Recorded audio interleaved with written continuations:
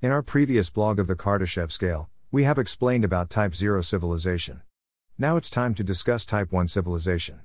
Here is a starter explanation. Type 1 civilization is all about fully utilizing all the energy available on the home planet. For ours, it's utilizing all the energy available on Earth. A Type 1 civilization will be able to harness all the energy from within, beneath, and on the planet. When I say energy, I mean it must be able to harness energy from every possible source.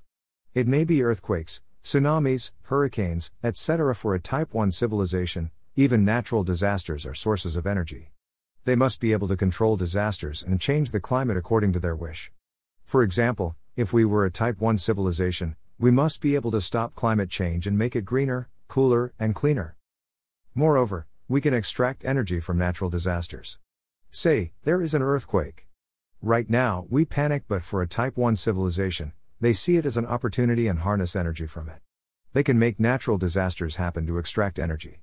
Again, to be a Type 1 civilization, we must be able to fully utilize all the solar energy. Other sources of energy that we must master include tidal energy, tectonic energy, gravitational energy, wind energy, nuclear energy, etc. Whether we are a Type 1 civilization or not depends on how much energy we consume.